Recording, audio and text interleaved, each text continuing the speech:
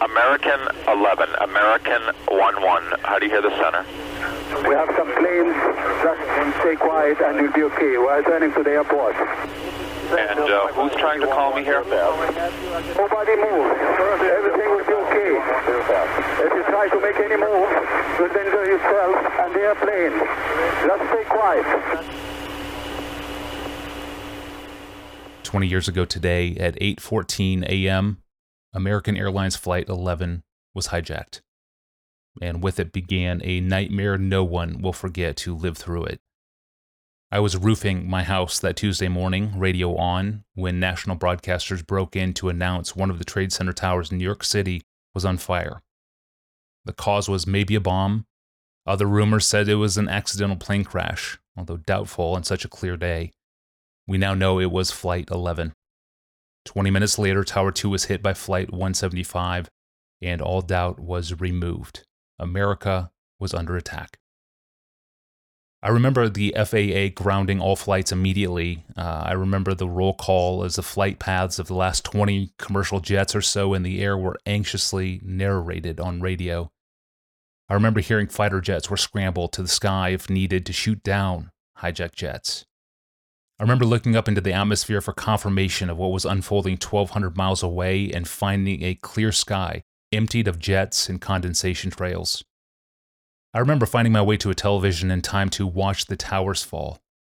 I remember street-level recordings emerging, the sound of glass raining down on concrete, the sight of people fleeing from gray clouds of dust and copy paper pouring between buildings. I remember seeing the Pentagon on fire, evidence of a third attack, and unconfirmed reports of a fourth flight crashed into a field somewhere. I remember people pulled from rubble piles. I remember footage of jubilation and celebration in foreign places. I remember Air Force One flying the president to the military base 16 miles from me. The shock of that day remains fresh 20 years later. Meanwhile, in Minneapolis, as the news broke on Tuesday morning, Pastor John gathered his pastoral team into a conference room. They pulled out a radio and put it in the middle of the table. We listened and turned it off and prayed and listened and prayed, recalled Piper. The pastors interceded for about an hour total, mingled with radio updates. They asked God to pour out his mercy for wisdom in the mouths of Christian spokesmen who will be called upon to say something, and for a widespread awakening from banal pursuits. Then the pastors gathered the staff and planned out the week. A 7 p.m. prayer gathering would be held that evening at Bethlehem Baptist Church. It was announced on local radio stations under the title, A Service of Sorrow, Self-Humbling, and Steady Hope in Our Savior and King Jesus Christ. It was an evening for mourning and prayer. 200 attended. The following morning, Pastor John was called on to be one of the Christians who would speak into the tragedy. For him, on KTIS, a local radio station. Where was God on 9/11? There for about 40 minutes, he spoke wisdom into the shock and the sorrow. We want to share the recording with you today on Ask Pastor John on this 20th anniversary. The interview covers the importance of grieving and creating space for sorrow, and yet a sorrow under God's all-sovereignty. Pastor John explains why 9/11 was a call for national humbling, a wake-up call. God was shaking the foundations of America and calling sinners to come to Christ, a global call not just for Americans, but also for Palestinians, Saudis, and Afghans. In the interview, Pastor John goes deep, explaining how God can, in his sovereign, overarching providence of the world, ordain that something be permitted or caused, even a massive sin like 9/11, and yet disapprove of the very thing he has permitted or ordained. The cross of Jesus Christ exemplified this truth because, says Piper, I don't think New York, the hijacking, the terrorism, was a greater sin than the killing of the Son of God. The killing of the Son of God was more horrific, more terrible, more wicked, more horrible than what we've just seen. And yet God planned it. The tragedy of 9/11 foregrounds God's orchestrating providence, human sin, and the magnitude of the world's daily suffering. It reminds us that Satan is alive and active, and it gives parents an opportunity to explain that ultimately God has billions of purposes doing an uncountable number of good things in lives through a tragedy at this scale. The whole interview remains instructive 2 decades later. God was so merciful to me and helped me, Piper later wrote, reflecting on his studio visit. I was tired and tense and aching with so many emotions. I think I said what God wanted said. What a kind God in misery and gladness, end quote. The 40-minute interview has not to date appeared on the website until now. Here's John Piper the morning after 9/11 on KTIS, a local FM radio station in Minneapolis, being interviewed by hosts John Engin and by Chuck Knapp, and you'll hear Chuck's voice first. Here now is the interview. Would you bring us before the Lord in prayer and lead us? I'd love to. Father, make us a sensitive, compassionate, grieving, weeping people. There's so many who are wired not to be able to cry. There were so many all day long that if they'd given themselves one opportunity would have wept like a baby, and they just held it back and held it back. And so I pray for the capacities to grieve. Christians need to grieve better than we do, so help us to do that, I pray. And then I pray for a great self-humbling in my heart and the heart of my church. Lord, guard us from anger. The anger of man does not work the righteousness of God. Be slow to speak, slow to anger. Look to yourselves. Oh God, I pray that I would look to my own sin and my own bitterness, my own unforgiveness, my own disregard for God, my own indifference to your things that should bring judgment upon me. So grant the church and the country to be humbled before you, our great sovereign King. And then, Lord, I pray for hope to abound, hope in our Savior and King, Jesus Christ. No hope in horses or chariots or the CIA or the government or the military, but hope in you. Some hope in horses, some hope in chariots, but we hope in the name of the Lord our God. Build that hope into our land, build that hope into our churches. You've gotten our attention, and now, oh God, I pray that we would yield to your grace and your power and live for Christ. Make you the center of our lives and not ourselves and not our business and not our vacations. And then, Lord, make us a sacrificial, serving people ready to lay down our lives to get the gospel to the unreached people and the unreached peoples around the world. Oh, Lord, set our priorities straight, I pray. In Jesus' name, amen. We are visiting with Dr. John Piper this morning, and it's a blessing to have you with us, author of many, many books and pastor for the sheep and the lost, and just Fuller graduate. There's so many things we could say, but I'm just so thankful that you were here in town and able to come and lead us in a time in that whole healing process that needs to occur. Thank you. I saw pictures on television yesterday of young children in Israel, but in the Arab sections that were cheering, and there were adults there likewise, and one can't help but become upset on many levels seeing that image across the television screen of the world, and anger is certainly one of those, frustration. But as I look and as I listen to you talking about humbling ourselves, so much of what the world sees of Americans is anything but humble. And I think that gives them fuel for what they return to us, that anger that they feel toward us. And so that your message and that part about humbling ourselves really hits me in the heart as I think about that in particular. I think one of the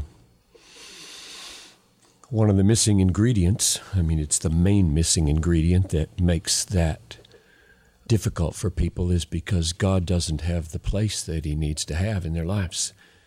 The Bible's message of humility is not a horizontal message mainly. It's not humble yourself under terrorists. Right. It's humble yourself under the mighty hand of God.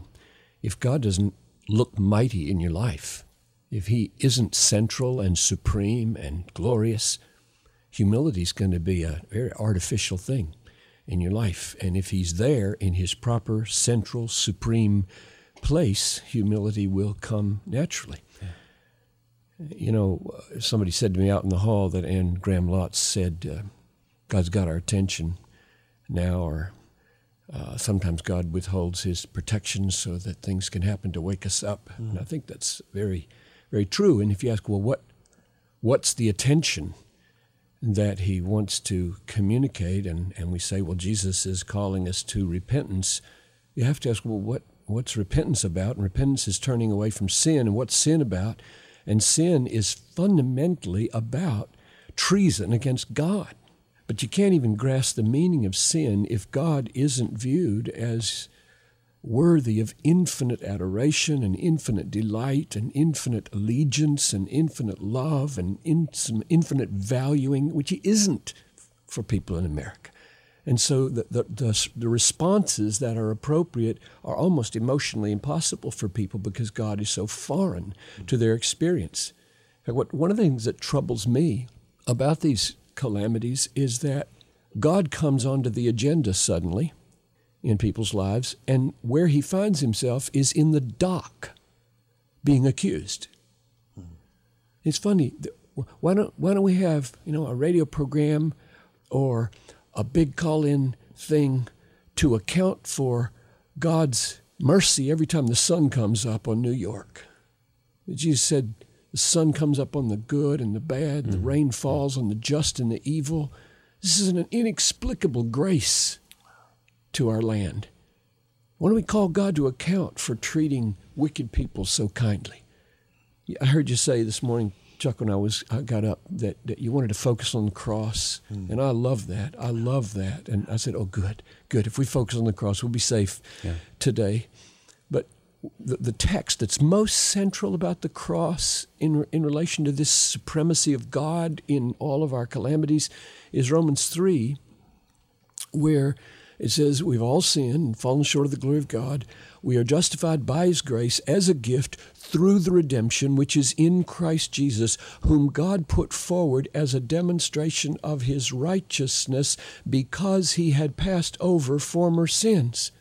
Now, if you just think about that for a moment, what it's saying is, God said, I must sacrifice my son in order to vindicate my righteousness in view of how leniently I have treated sinners.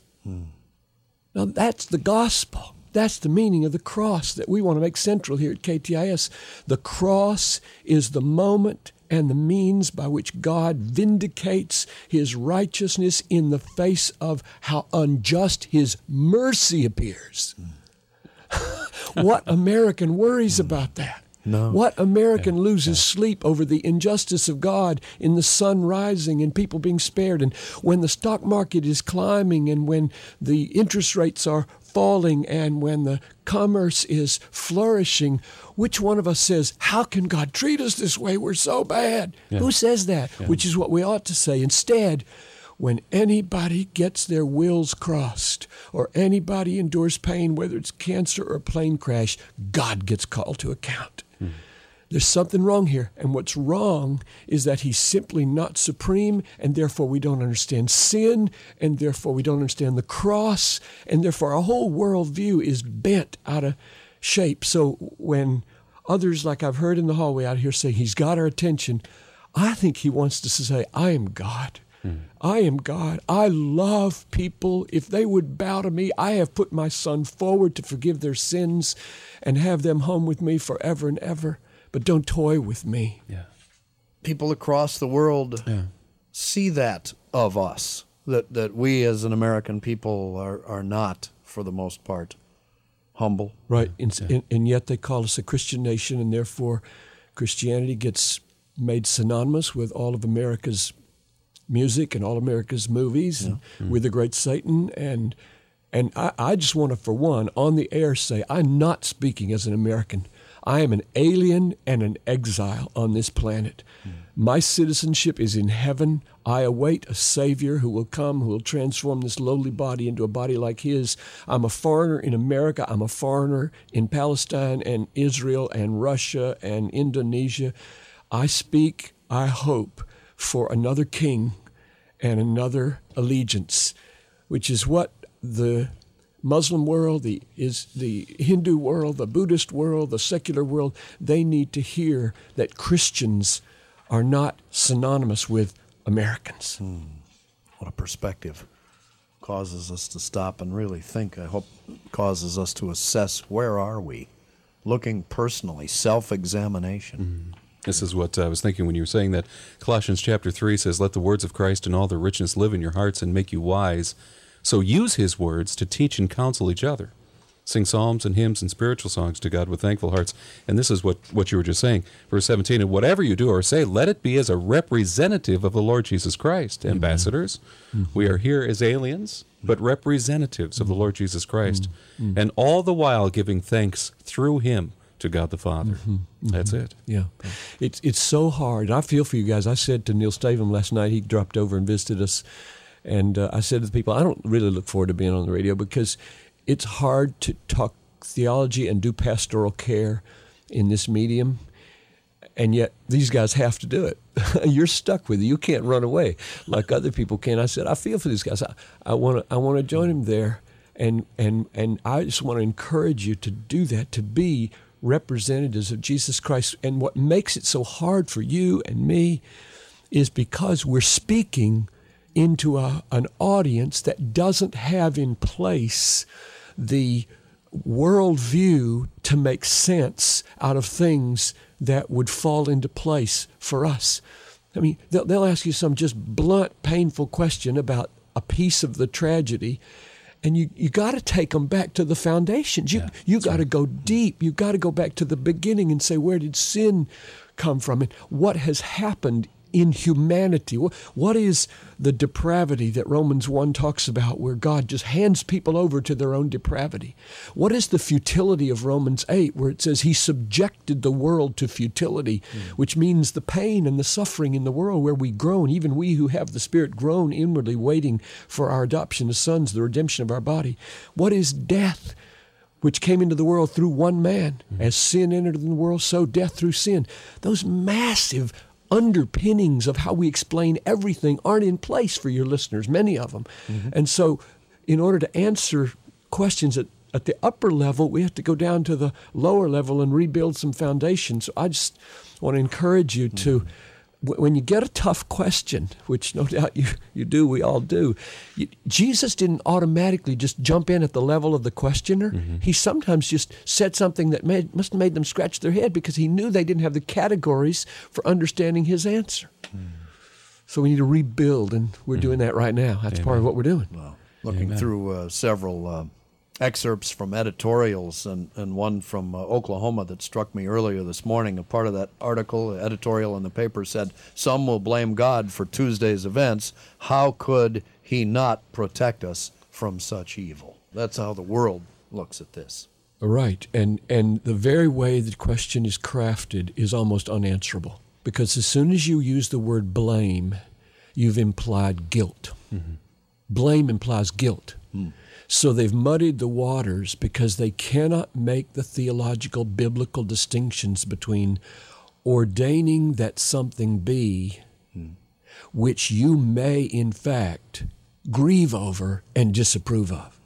So now there's a category that is very hard for people to get a hold of.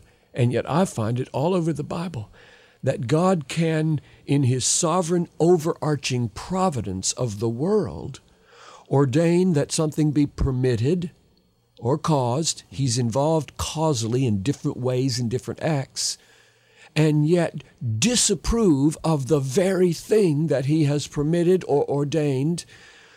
People simply can't get it. So the word blame immediately hangs you on the horns of a dilemma you don't want to be hung on. Because to say, no, you don't blame Him, they think, oh, you mean He's on a vacation, He's out there, He had nothing to do with this, He wasn't watching, He fumbled the ball, He couldn't manage it, or you've got Him as a sinner.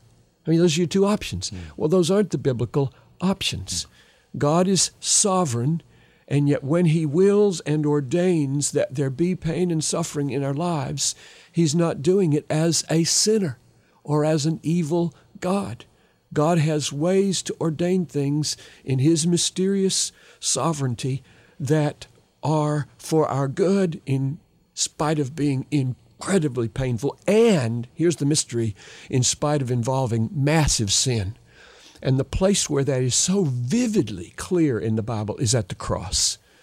That's why I'm so glad you're staying here at the cross, because I don't think New York, the hijacking, the terrorism was a greater sin than the killing of the Son of God. Yeah. I think the killing of the Son of God was more horrific, more terrible, more wicked, more horrible than what we've just seen. And yet, God planned it. So clear. Acts 4:27, Herod, Pontius Pilate, the Gentiles, and the Jewish people are gathered to do what your hand and your plan have destined to occur. All the biblical promises of the coming of the Son to bear our sorrows and to bear our griefs were predicted 700 years before they happened, and yet there wasn't a more sinful act in the universe than the nailing of the Son of God to the cross. And therefore, if we're going to be believers in the love of God for sinners at the cross, we have to believe that he has the capacity to ordain that his Son die and yet not be a sinner in killing him. If he can do that, then I'm going to stand up on Sunday and say, though I don't have all the answers, my God and your God reigned on September 11, and he is not cruel, he is not wicked, and he's not a sinner. And the glory is that because he reigns, he can comfort every soul, he can answer every prayer, he can heal every disease, he can rescue from every calamity, he can hold back from us every harmful thing that would not be good for us. And if he weren't sovereign, then I don't know what hope we could ultimately have for our future, and we would lose our gospel.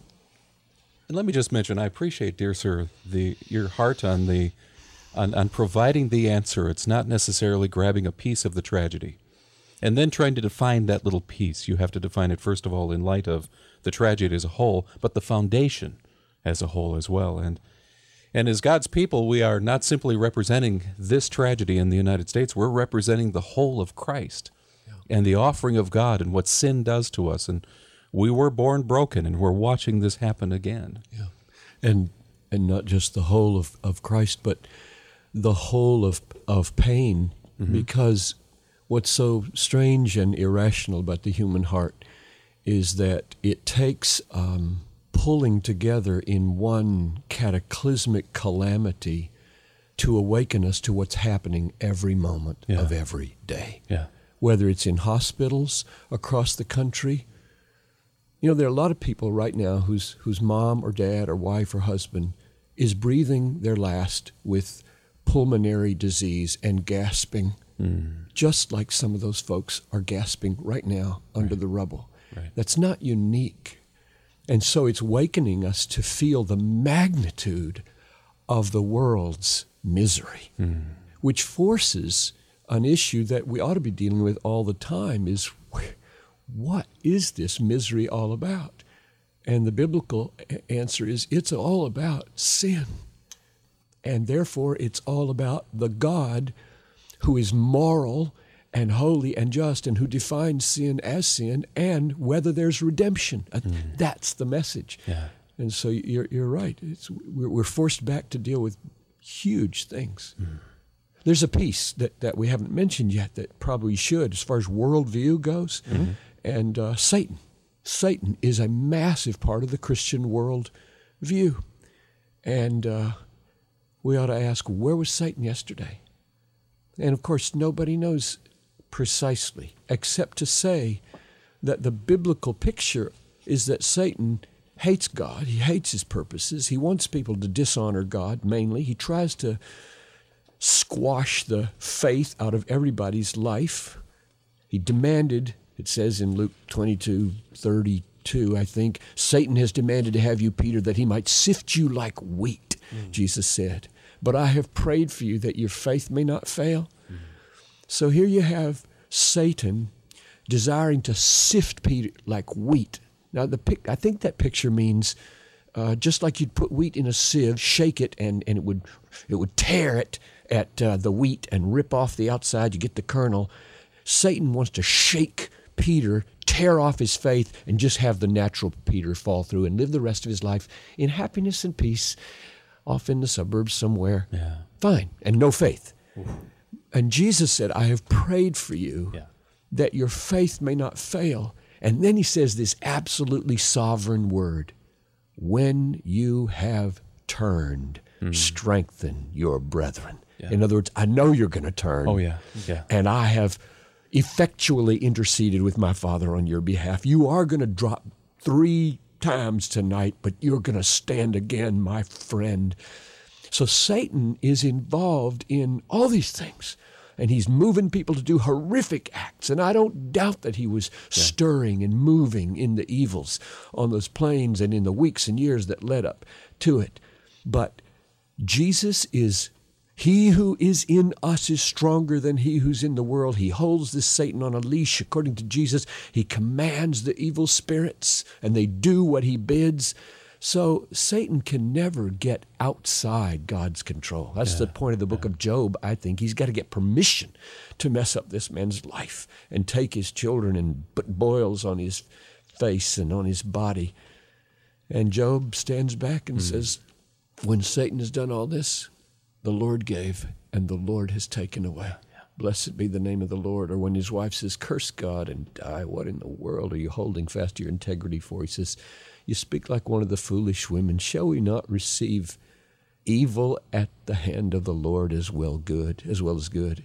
And you kind of shocked, say, wait a minute, Job, you missed it. Satan did that? It says Satan did that. What do you mean, shall we not receive evil as well as good at the hand of the Lord? And the writer adds, Job did not sin with his lips, as though he knew we were going to misinterpret at that point. Yeah. What Job was testifying was that Satan is to be hated, Satan is to be fought, Satan is to be resisted, Satan is to be hated.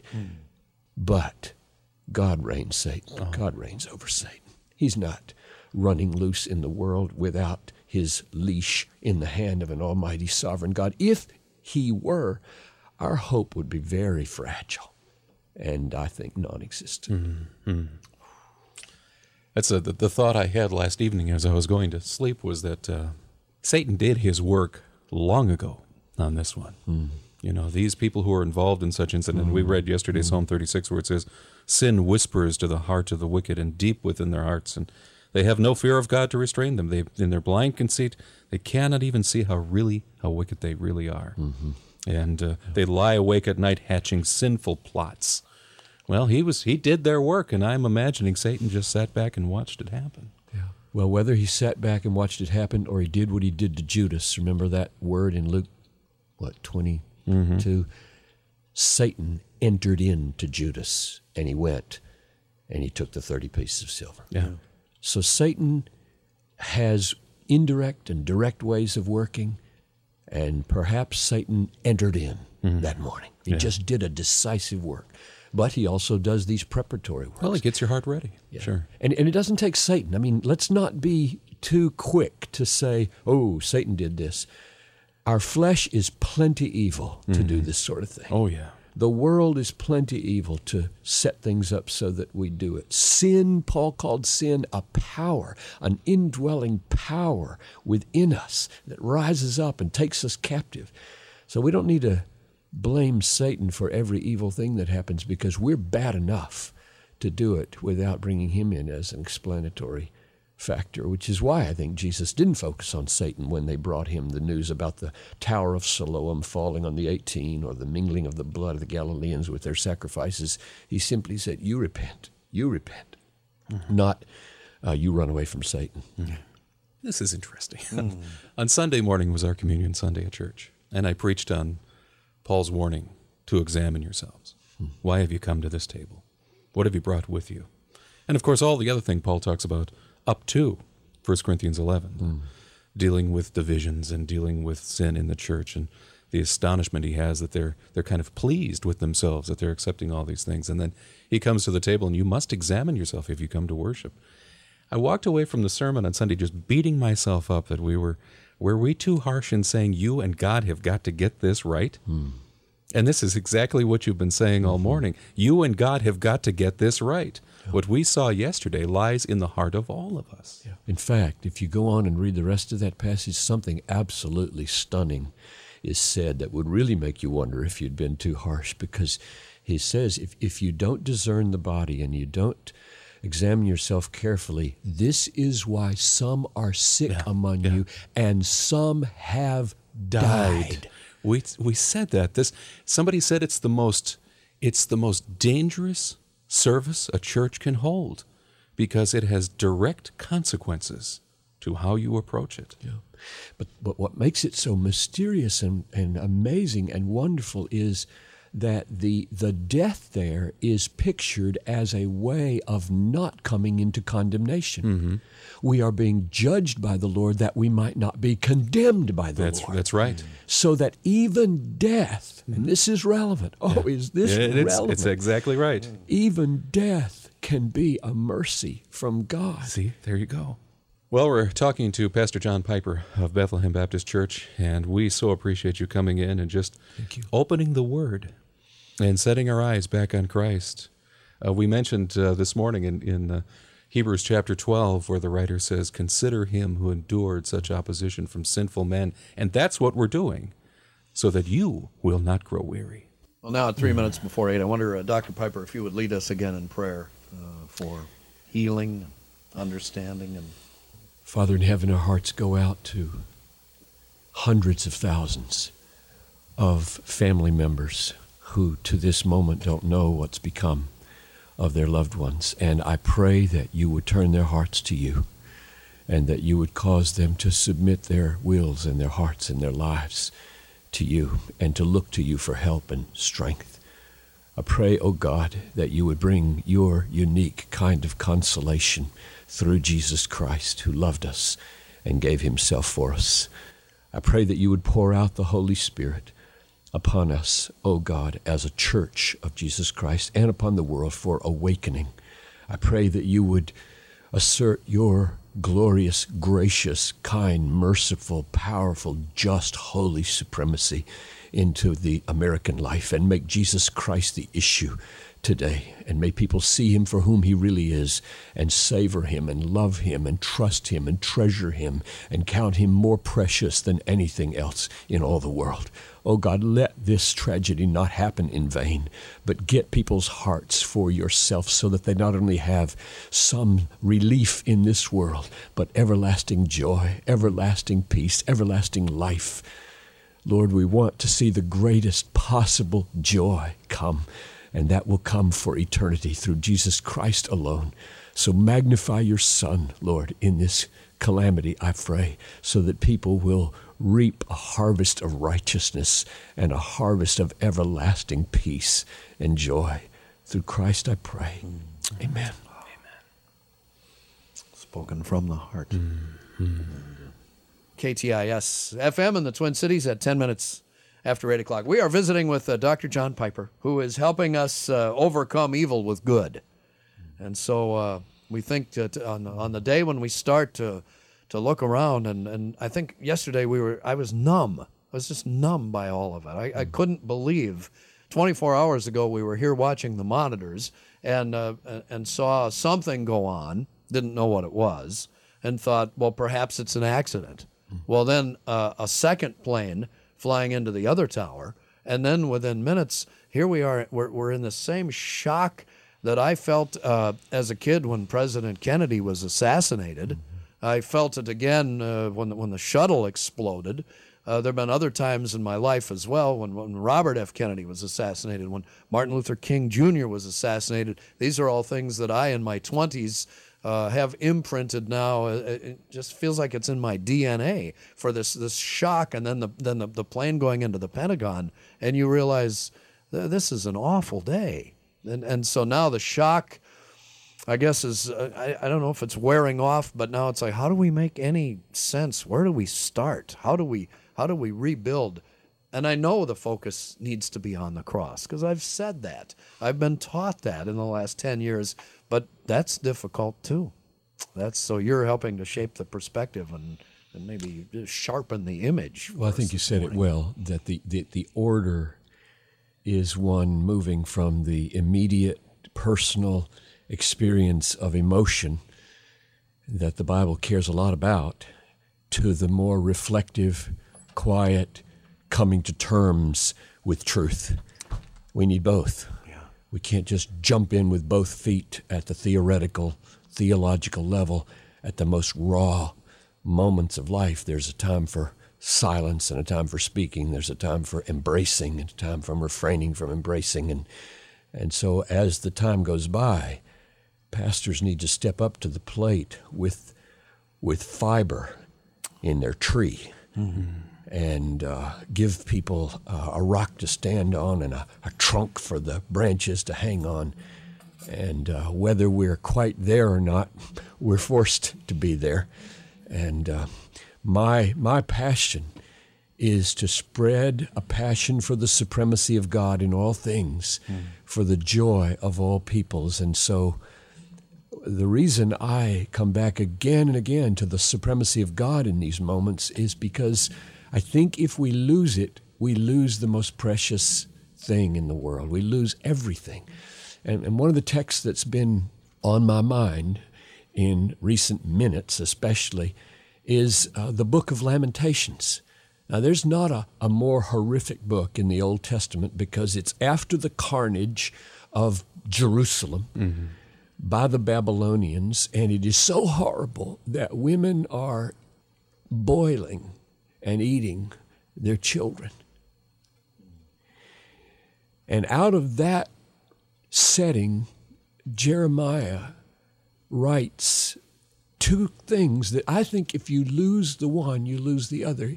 The one we all love is the hymn, Great is Thy Faithfulness. Yeah. Right in the middle chapter, he writes, the steadfast love of the Lord never ceases. His mercies never come to an end. They are new every morning. Great is thy faithfulness. The Lord is my portion, says my soul. Therefore I will hope in him. I mean, how can he say mercies are new every morning when things like this are happening? Mercies are new every morning. And just a few verses later in the chapter say, for the Lord will not cast off forever. Though he cause grief, he will have compassion, according to the abundance of his steadfast love, for he does not, from his heart is the literal translation. Willingly, it says. He does not willingly afflict or grieve the sons of men. So there you have back to back, the Lord causes grief, and his mercies are new every morning. Yeah. So my gut feeling is I want mercy in my life. I want to live by mercy. I want to give mercy. I want to live mercy for people.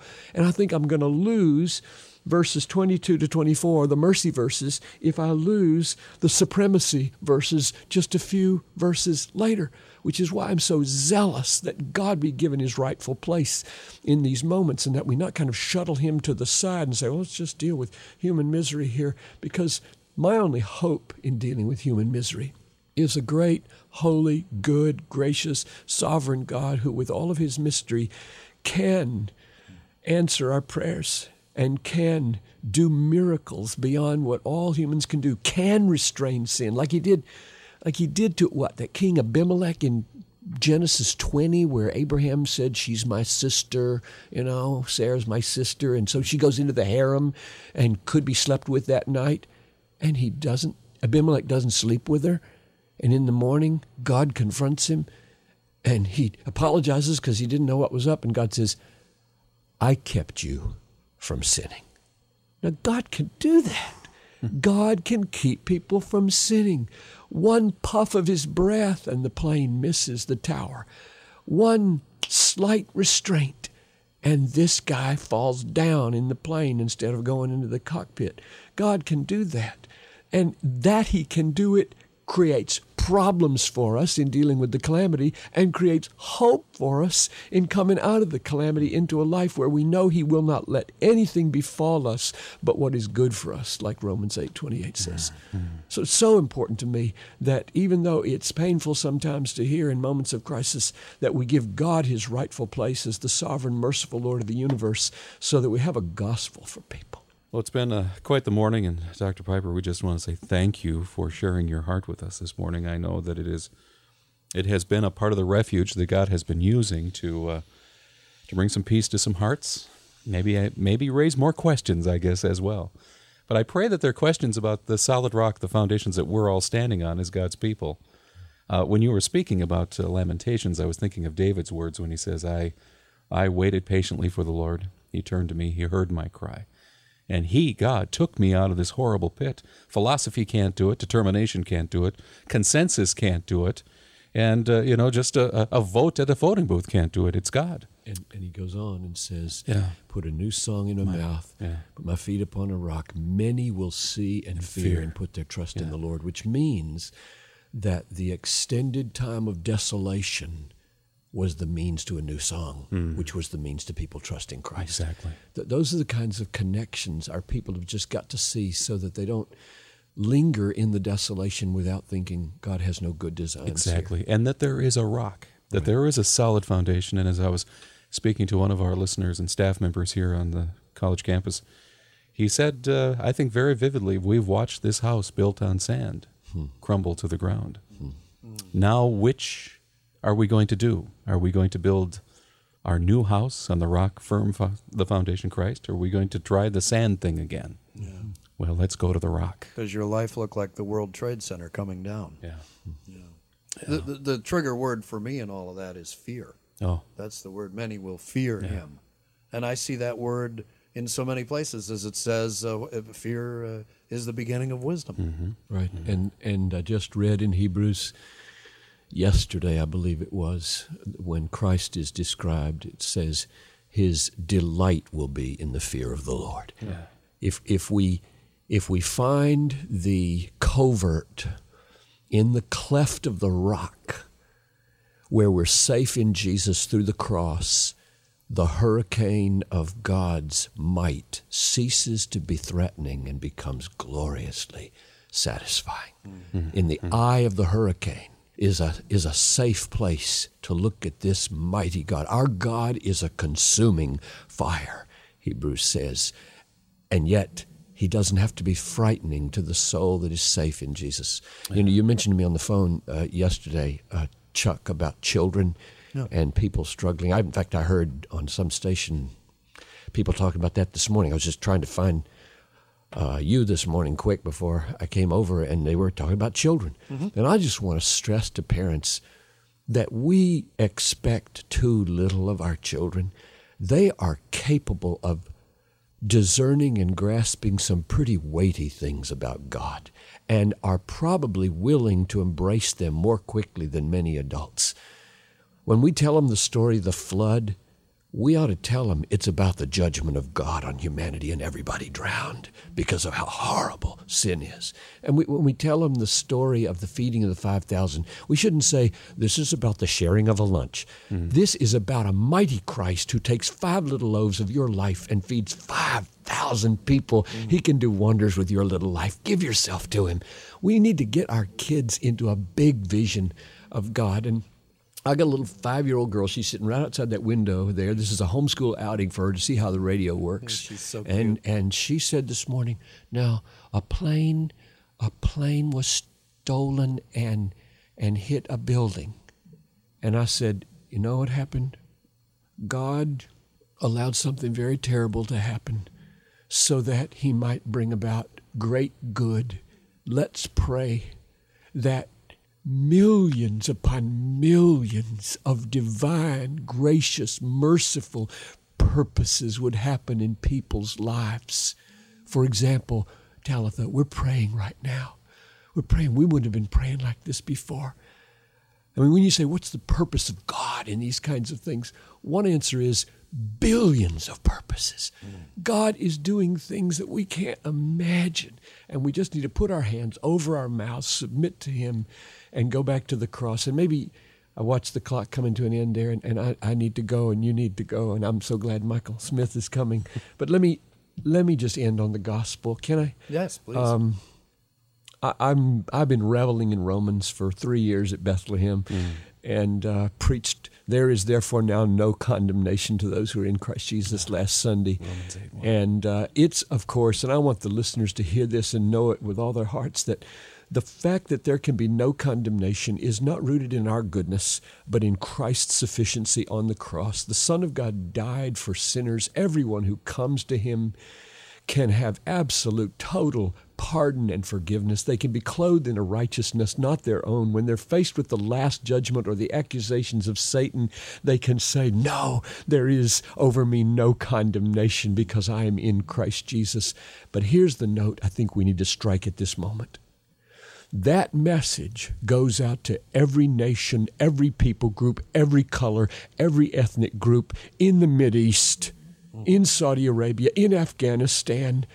And that same gospel saves every kind of person. So I just plead with the Church of Jesus Christ not to fall into the trap of starting to stereotype Arab people or Palestinian people or people of a certain color as having a certain bent. That is the essence of racism. It's the essence of prejudice, lumping a group together, taking one lousy apple and making the whole barrel rotten. Oh, that the church would say Jesus Christ died for all, so that whoever will believe of any color may have eternal life and escape perishing, whether they go down in a plane, whether they go up in smoke. Christians have a message in the midst of tragedy. They have a message at funerals, a message at weddings. And it is a glorious thing to be a Christian. I buried an old man when I came to the church 21 years ago who looked up from the bed to me and he smiled as he was dying. He said, "Pastor John, the greatest thing in the world is to be saved." And we can offer that to every single person. So bless you, brothers, as you keep offering the good news on this station. It was an honor to be here with you. Thanks. A rich interview. This was John Piper's appearance on the morning after 9/11 on KTIS, an FM radio station in Minneapolis. God has ways to ordain things in his mysterious sovereignty that are for our good, in spite of being incredibly painful. And that means ultimately God is doing billions of good things in lives because of this tragedy. And so we, quote, put our hands over our mouth, submit to him, and go back to the cross. In the end, quote, our God reigned on September 11th. And he is not cruel, he is not wicked, and he is not a sinner, end quote. That's instructive 20 years later. Thank you for listening to this special episode of the Ask Pastor John podcast. I'm your host, Tony Reinke. We'll see you back here on Monday with Pastor John back in studio. We'll see you then.